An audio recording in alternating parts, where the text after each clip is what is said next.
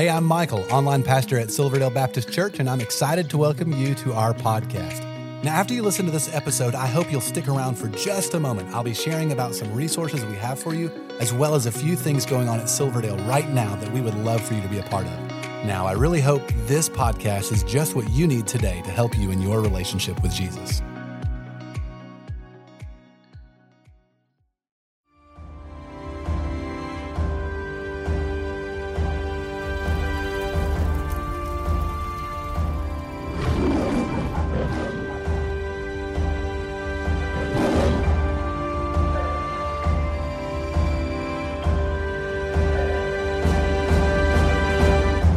I'd like to welcome all of you at our Creekside service, all of you at our North Ottawa campus, Bonnie Oaks campus, St. Elmo campus, and all of you worshiping online.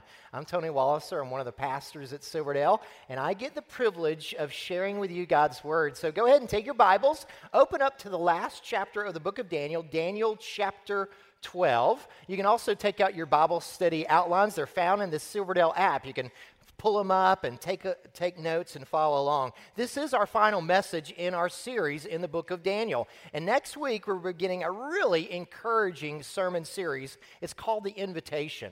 And what we're going to do is we're going to look at the 5 times that Jesus invites us to come to him and the promises that he makes to us. It's just going to be incredibly encouraging for you, and you do not want to miss the new series called The Invitation. But today, we're finishing our series through the book of Daniel. It's been an amazing study. And in fact, what's blown me away is that, this book was written 2,500 years ago, and yet it seems like it was written for people going through a pandemic, right? I mean, it's just been so applicable to what we've been going through. I mean, think about what we've endured. A lot of things were canceled in our life, right? That dinner date had to be canceled, or that vacation had to be canceled, or that trip had to be canceled, or the ball season had to be canceled. And all those cancelizations, we even had to cancel attending church for a season of time. But then all those things were replaced with what? Just bad news. Replaced with stressful things and anxious things. We lost some freedom, we lost our jobs, we lost some income, lost some relationships. Some folks have lost their lives. And so we've got a lot of bad news in this season of time that we've gone through. But I want to today give you some good news.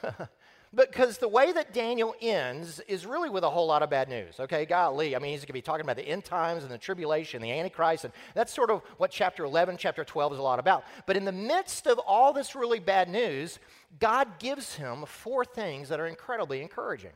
Because this is what I've discovered. There's a lot of times that we go through trials in life and we ask God the why question, why? And God often does not answer that question. In fact, that's sort of what Daniel does. In fact, look at Daniel chapter 12, beginning in verse 8.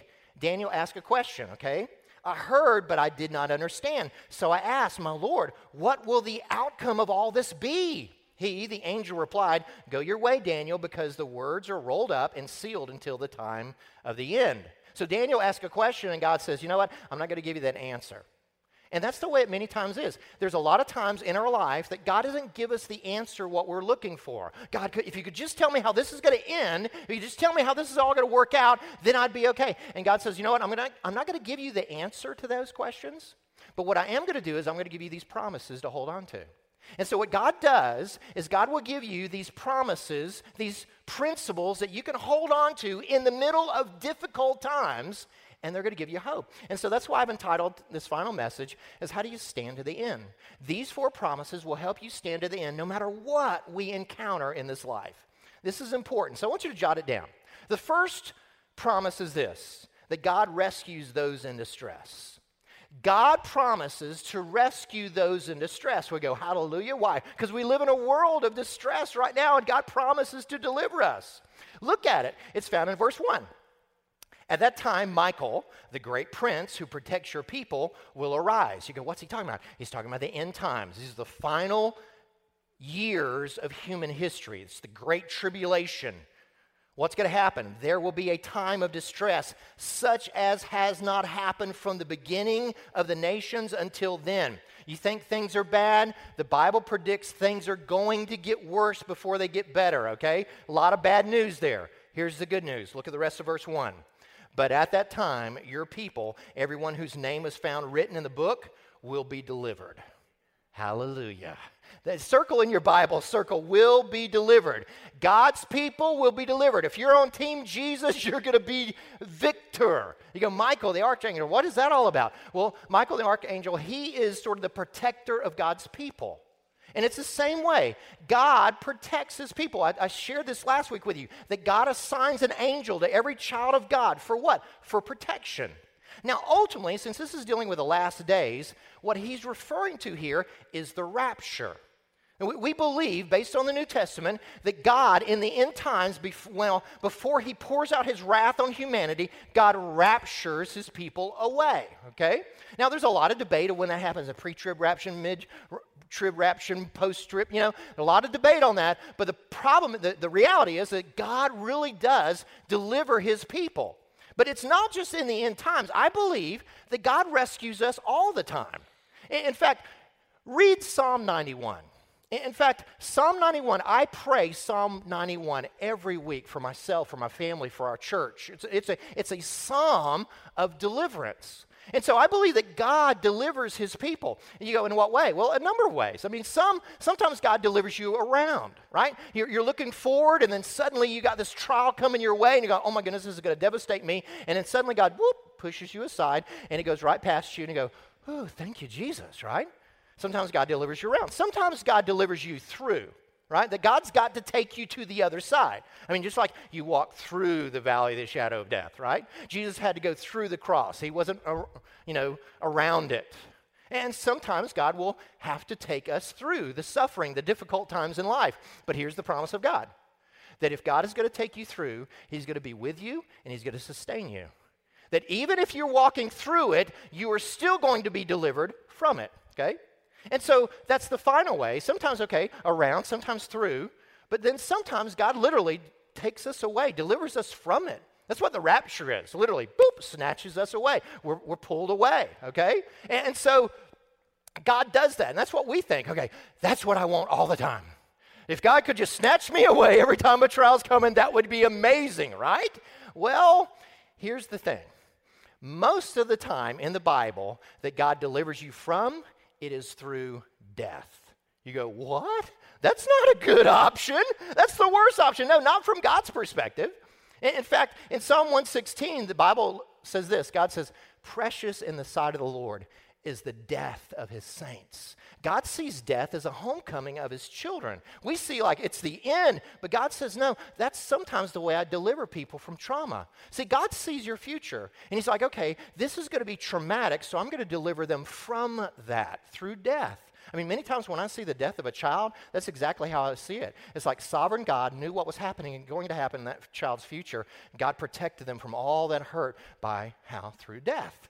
And so, not a lot of things that you can count on in this life right now, right? Okay, can we count on sports? When are we going to start school? When's the pandemic going to be over? Can I plan that trip? Can't put many things on your calendar right now. Put this on your calendar. God rescues. God delivers. In fact, turn to the person next to you and just say, God delivers. God delivers. But here's the deal. This is conditional. Can I just tell you, God does not deliver everybody? He doesn't. Everybody in this world does not get delivered by God. They don't. Who gets delivered? The children of God. Look again how this is written, Daniel chapter 12, verse 1. Everyone whose name is found written in the book will be delivered. See, your name has got to be found in the book of life. I mean, just like you have a party and you got a guest of people that are invited to that party, and you can't enter that party unless you're on the guest list, right? Well, God's planning an eternal party in heaven, but you got to be on the guest list. Is your name in the book? You see, your name could be in the book of who's who. Your name could be in the book of who's not, right? Your name could be in a membership list of this club or this organization or even the membership list of Silverdale Baptist Church. But what is most important is your name in the book of life? Jesus said this about it. In Luke 10, he says, do not rejoice in this, that spirits are subject to you, but rejoice that your names are recorded in the book in heaven. In the book of Revelation, at the very end, we see a scene of those that are allowed into God's presence and in heaven. Look at how it's described in Revelation chapter 21, verse 27. Nothing impure will enter it, that's heaven, but only those whose names are written in the Lamb's book of life. Is your name in the book of life? Now you may go, well, how do you get your name written in the Lamb's Book of Life? Well, that little phrase there, the Lamb's Book of Life, is an important clue. You see, God Almighty, his Son is Jesus Christ. And God sent his Son, Jesus Christ, as the perfect, blameless Lamb. See, Jesus lived the perfect life that none of us could ever live. And then Jesus died the death that we all deserve to die. He died on the cross in our place for our sin, and to prove it, God raised him up again. And now the Bible says that whosoever will call on the name of the Lord, at the moment that you say, I surrender all to you, Jesus, I will follow you, Jesus, at that moment of surrender, the Bible says God forgives you, God adopts you as his child, and then God writes your name down in a book, and you are then invited into heaven. And so God gives a promise, hallelujah, in the difficulties, trials of life, God will deliver. But it's conditional, is your name in the book of life, right? But then there's a second promise that God gives Daniel during this time. Jot this on your outline. Number 2 is this: God resurrects the dead. God resurrects the dead. God raises people up from the dead. And so here's Daniel. He's near the end of his life. And so God gives him a little glimpse of the resurrection. Check it out. Look what it says in Daniel chapter 12, verse 2. It says, multitudes will sleep in the dust of the earth, will awake. Some to everlasting life, others to shame and everlasting contempt. You go, what is that? That's the eternal state. Can I just tell you something? Everybody's going to live somewhere, okay? Right? I mean, everybody, we all die, and all of us are going to live eternally somewhere. The eternal state, heaven or hell. Jesus puts it like this. In John chapter 5, verse 28, Jesus says this: for an hour is coming when all who are in the tombs will hear his voice and come out. Those who have done good to the resurrection of life, and those who have done evil to the resurrection of judgment. See, this answers the question that everybody has. They're like, okay, what happens whenever we die? Well, historically, Christianity has answered it, just like Jesus did. Okay, there's this coming judgment, resurrection of life, resurrection of judgment. Okay, so which one are you in? But let me just share with you the alternatives. Okay, here are the false beliefs of what happens when you die. A popular belief in the world is this one. I've put it on your outline: atheistic materialism. Atheistic materialism, what is that? Well, that's basically, they believe that you have a body, but you don't have a soul, right? You're a physical being, but you're not a spiritual being. So therefore, when you die, that's it. You just become worm food, right? And so this life has absolutely no purpose to it. There is no hope on the other side of the grave. This is it, right? So let's just eat, drink, and party, because tomorrow we're going to die, right? And that's basically what they do. And that's how a lot of the world lives, just atheistic materialism. Obviously, the Bible contradicts that. Another false teaching is what's known as universalism. And universalism basically says, hey, you know what? You're a spiritual being, and so when you die, you're going to be in God's presence again forever and forever and forever. And basically, everybody's going to get in. Unless you're just a really evil person like Hitler, basically everybody's going to heaven. In fact, you can see this many times at funerals, right? I mean, pastors were notorious for preaching bad people into heaven, right? And so, you hear that and you go, wow, if Uncle John's going in, man, because we're all getting in, right? Because we say, well, they're in a better place now. They're in a better place. No, they're not. We're lying to people. I really believe that's part of the reason why people no longer seek after God, because they don't think they need to anymore. Everybody's going to heaven. Everybody's going to end up there, right? That's universalism. That's not true. That's not what the Bible teaches. The Bible says, no, some have eternal life, some have eternal judgment. Another false belief is what's known as reincarnation, and that's what the Eastern religions believe. They believe that, okay, when you die, you reincarnate in another shape, another form, and basically in your new life, you're paying for the karma of your last life, and you'll continue in that cycle over and over, thousands of lifetimes, until you eventually, hopefully, will reach nirvana. But the Bible says that's not true either. The Bible says it's appointed for you to die once, and then after that comes the judgment. So we're all going to spend eternity somewhere, right? Heaven or hell. Now, the Bible in the book of Revelation describes hell as the second death. Did you know that there's 2 deaths? There's the first death, which is physical death that we will all experience. We're all going to die one day, right? But then there's the second death. What's that? That's eternal spiritual death in a place called hell. But just like there's 2 deaths, there's also 2 births. We're all born physically, right? But Jesus says that you can be born again spiritually. That at the moment that you surrender to Jesus Christ, Spirit of God comes to live inside of you. He changes you from the inside out. You have a new spirit in Jesus Christ. And then what happens? Well, good news. If you've been born twice, you only die once.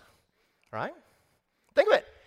We're all going to die once. If you've been born once, you die twice. If you've been born twice, you only face the first death. You do not face the second death, which is eternal destruction. And so my question is, have you been born again? See, the worst thing is not dying. The worst thing is dying without Jesus Christ.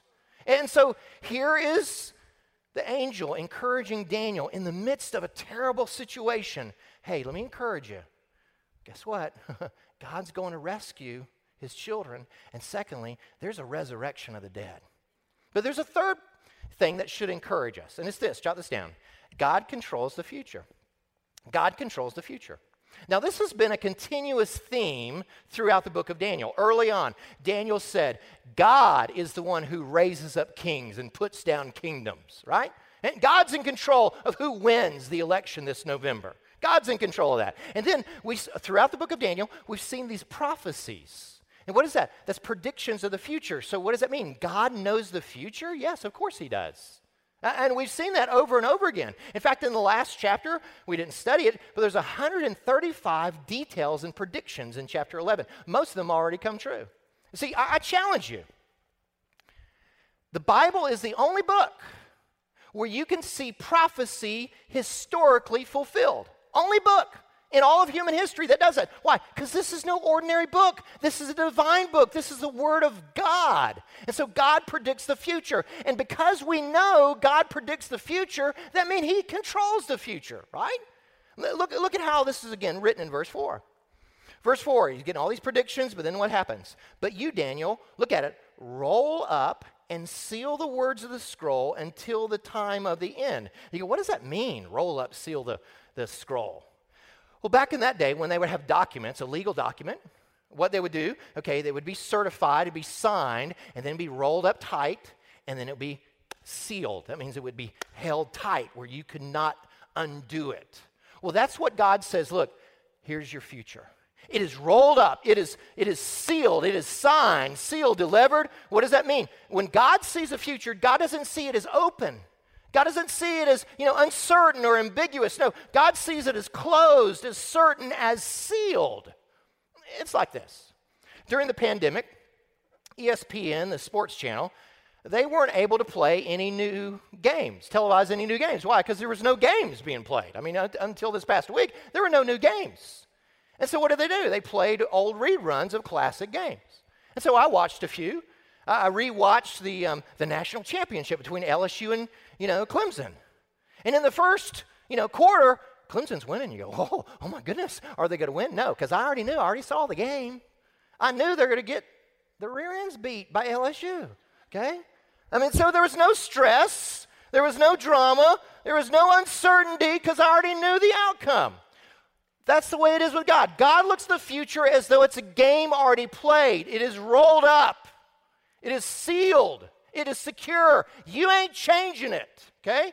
God controls the future. Now, we as humans, we want to control the future, don't we? Right? Look at how the rest of verse 4 describes humanity. This is really fascinating to me. He says, seal the words of the scroll until the time of the end.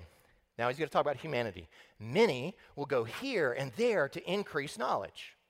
Two characteristics of people in the end times is that their ability to travel here and there and their increase of knowledge. A knowledge explosion. Sir Isaac Newton is called the father of modern physics. He was a passionate follower of Jesus Christ. He was studying Daniel chapter 12, read verse 4, and he proposed, you know what? I believe that mankind in the future is going to travel from country to country in unprecedented manner. He said, they might exceed 50 miles an hour, right? In fact, the atheist Voltaire in France read Isaac Newton's words and said this. He scoffed. He said, see what a fool Christianity makes of an otherwise brilliant man. But see, what did he do? He believed the word of God, and we've exceeded 50 miles an hour.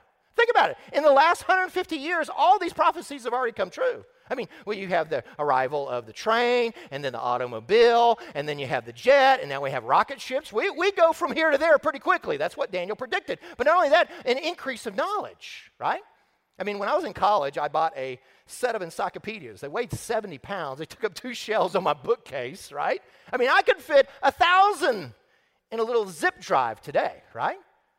I mean, knowledge has increased. I mean, think about it. You got more knowledge and capability on your phone than the scientists did that put a man on the moon. It's crazy, the technology. I mean, in business, one of the most dreaded words is, the internet's out, right? Because everything shuts down. See, knowledge has increased exponentially as time's gone on. Did you know that from the time of Christ to the time the 1700s, knowledge and information only doubled once, 1,700 years. But then information and knowledge doubled again by 1900. That's just 200 years. It doubled again in 50 years, 1950.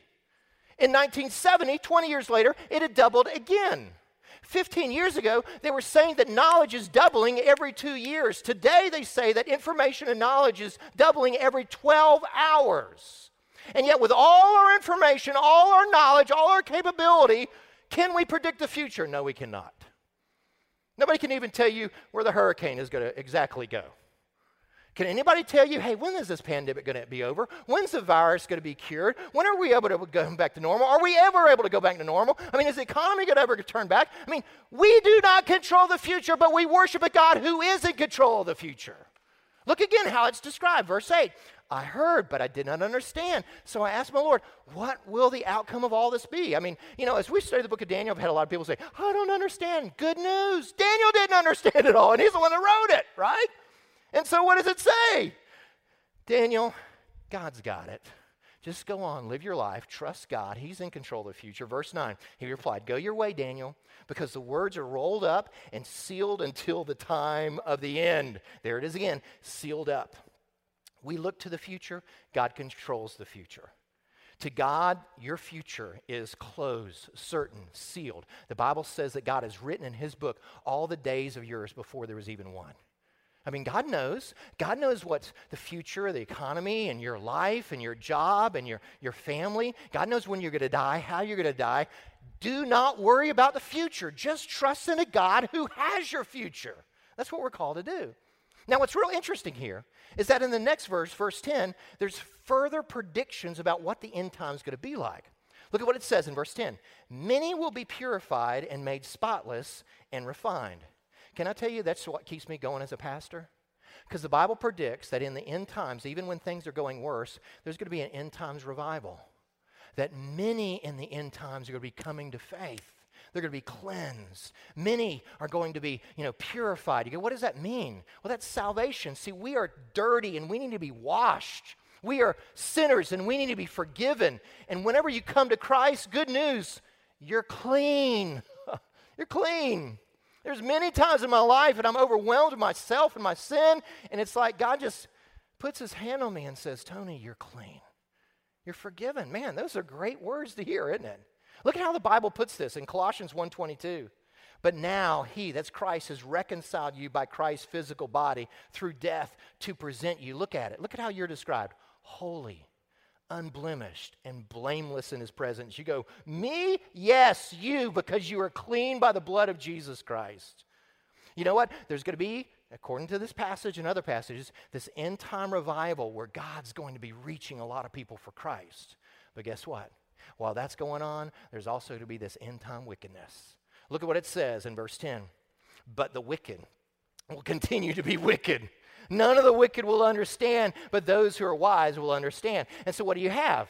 You have these two things going on. The end times, people are going to become more and more dark and wicked, and then it's going to increase more and more. But you're going to have also this, on this side, you got people falling in love with Jesus. And in America, we've had what's known as cultural Christianity. And so there's a lot of people that sort of lived sort of Christian, even though they weren't really followers of Jesus Christ. Can I tell you, that's going away in the future. You see what it's going to be? It's going to be either you're a passionate lover of Jesus Christ or you hate God and his word. It's not going to be any middle ground anymore. So you're going to have to choose. Who am I going to follow? This world or Jesus Christ? Both are going to exist. And folks, can I tell you something? That's where we're headed today. That's where we're at.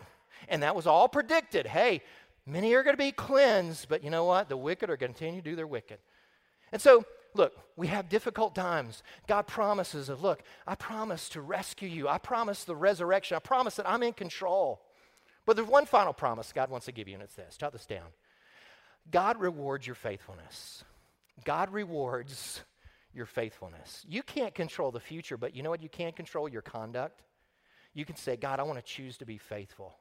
Now, here's Daniel. He's probably 90 years old by now. His life is near the end, and God encourages him with, you know what? I'm going to reward you, Daniel. Check it out, verse 13. As for you, Daniel, go your way to the end. That means just keep doing what you've been doing, Daniel. You will rest. That means you're going to die. And then at the end of days you will rise, that's the resurrection, to receive your allotted inheritance. You go, allotted inheritance, what is that? That is your eternal rewards. You know what amazes me about Daniel is that Daniel never sought to be famous, and yet he was famous. His contemporary Ezekiel describes Daniel as one of the most, well-known men in all of human history. Jesus himself quotes Daniel. Daniel is famous, and yet Daniel never wanted to be famous. Daniel just wanted to be faithful. Now contrast that to our world today. Everybody wants to be famous, right? Everybody wants to be an online influencer. I need followers and clicks and likes. Don't worry about being famous. Just worry about being faithful, and then God will take care of you. That's all God wants to do. God promises to reward you. In this life, yes, but ultimately in eternal life. See, not all of Daniel's rewards were experienced in this life. Jesus put it like this. Jesus said, don't just store up treasures on earth, but store up treasures in heaven. See, why? Because they're secure there. I mean, think about it. A lot of people lost a lot of money in the stock market this year. God says, hey, if you'll trust me, I'll take care of you. It's secure. Did you know that God rewards us for every act of faithfulness? Jesus said, you give a cup of water in Jesus' name. There's an eternal reward for that. Think of that. That's amazing. So what is it? God sees you. God sees you. Every time you say no to the flesh and yes to the Spirit, God says, there's a reward for that. Every time that you give to the kingdom cause of God, there's a reward for that. Every time that you share your faith, there's a reward for that. Every time you die to yourself and you love your spouse and you love your children or love your neighbor, there's a reward for that. God sees every act of faithfulness in your life, and God rewards you for it. You will be rewarded. Man, that's good news. Let me show you what the New Testament says about this. In the New Testament, the Apostle Paul writes about the day that we stand before Christ. It's the judgment seat of Christ, and it's not the judgment of whether you're going to heaven or hell. It's the judgment of how many rewards we will get in heaven. Notice how the Apostle Paul describes this in 1 Corinthians 3. Verse 13, he says this, each one's work will become manifest, for the day of judgment will disclose it, because it will be revealed by fire, and the fire will test what sort of work each one has done. If the work that anyone has built on the foundation, which is Christ, survives, he will receive what? A reward. God promises to reward you. God sees you. God sees your life. God sees you when nobody else is faithful and you are faithful. God says, I see you and I will reward you. God will reward you. Now look, I know we're in a hard season in life. The Bible says it's going to get harder. But God promises that no matter what trials are coming in life, He may not answer your questions why or what, but He will say this. This is what you got to hang on to. Remember, here's the promise. God says, I will rescue you. Trust me. There is a resurrection from the dead. And not only that, I'm in control of your future. But finally, I see you in all your struggles, and I do reward your faithfulness. And if you will hang on to those 4 truths that was given to Daniel here, you can stand until the end. Amen.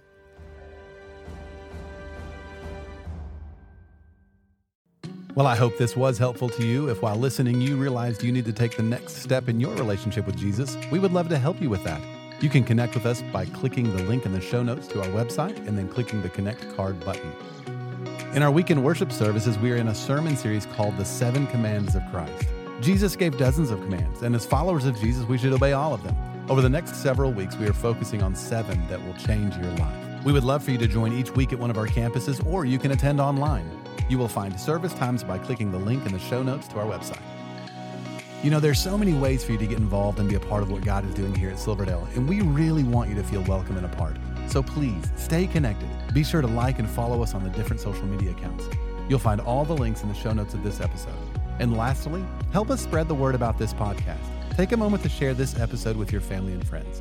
Again, we appreciate you listening and hope you will join us again next time.